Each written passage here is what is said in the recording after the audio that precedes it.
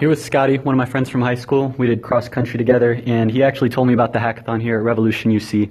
This is his first hackathon. Yeah, absolutely. And he got to learn on Amazon Alexa, which he was just telling me a little bit about. What do you like most about being able to develop and learn how to develop on Alexa this weekend?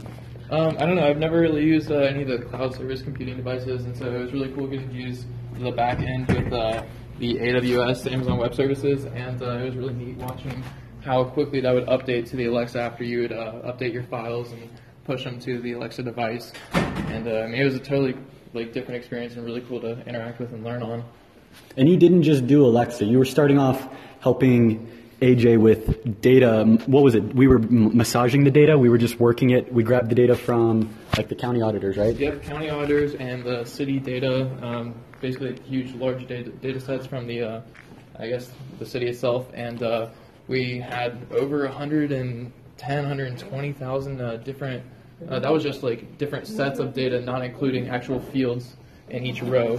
And we got that down to basically. I would say, what was it? At the end, we ended up using probably 500 or something total points.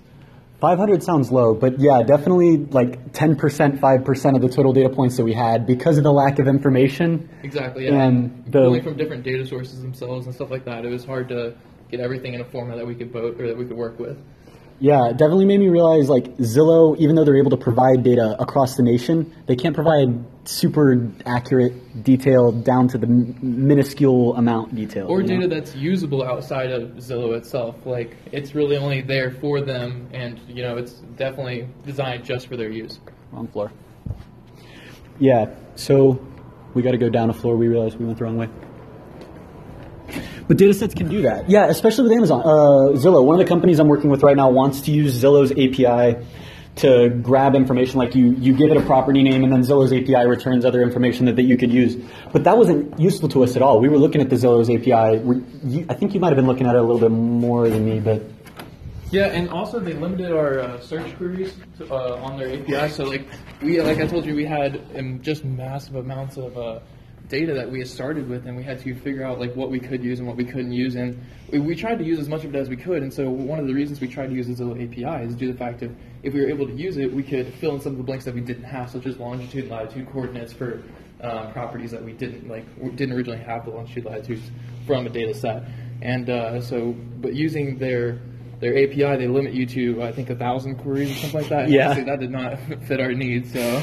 No, I think we were talking about it, and when we were initially looking at Zillow's API, we were running 993 queries out of our 1,000 possible. So it was so we had a little bit of wiggle room of 7 queries that we could mess up and still not have to, not be limited. But we ended up figuring out different ways around the data. One of the guys on our team, AJ, ended up using Pandas, which is a Python library, to massage the data. And Scott and AJ were working a lot with the data while I was off building the data visualization in the web app. So our project ended up it's called MaxLand.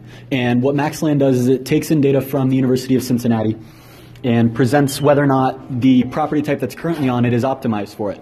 Right now we're in a globalized time, in a time of massive urbanization, where we've seen massive dynamic real estate investment, but not necessarily data-driven or people-driven real estate investment, where we're starting to see properties get used and land get used for impractical reasons, especially with the scale that humanity is growing.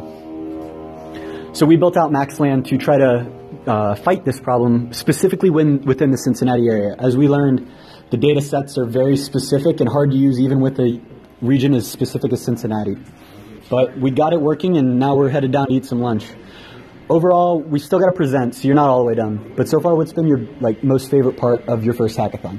Honestly, just the environment itself. I knew you coming into it, but I didn't know anybody else. And it's kind of weird going into a group and not knowing really that many people and the people you're going to be working with, but you're spending 28 hours with them, so you have to kind of get along with them and learn how they work and adapt to that and work together and stuff like that. So that's kind of a neat, interesting thing that you don't get to do a lot of times, even if you're on co-op somewhere or you're at work. You're only there for 8 hours, and you kind of get to go home and decompress. But not here, you kind of have to trudge through with them, even if you don't necessarily agree with the way they're doing things and stuff like that. So. I do like that aspect. Yeah, midnight comes around, you're fucking tired, and you've hit bunches of problems, and if you get stressed out. Exactly. exactly. You do get stressed out. I like Hussein was putting it like the right way. He's like, we were all comfortable right around 8 p.m. And then he's like, just wait. All these problems are going to come up in like the last 2 hours, and right now we're pretty good, but there's still like an hour left for things to break. There was about like 3 or 4 hours ago where kind of everybody was like at a point where we were stuck, and everybody had to like work on their own stuff, but at the same time it's like everybody kind of needed the help of other people, and so it was just a very stressful time when we were trying to figure out how to best get the project done at that point, because I was desperate for Patrick's help and his knowledge of JavaScript, and then like everybody, like Patrick was dire need of working on his back end for his for the web console and stuff like that. So it's just, you just got to figure out how to work together.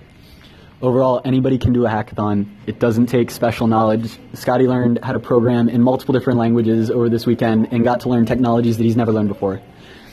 Come out and do a hackathon. They're worth it. They're tons of fun, and they're nothing but benefit.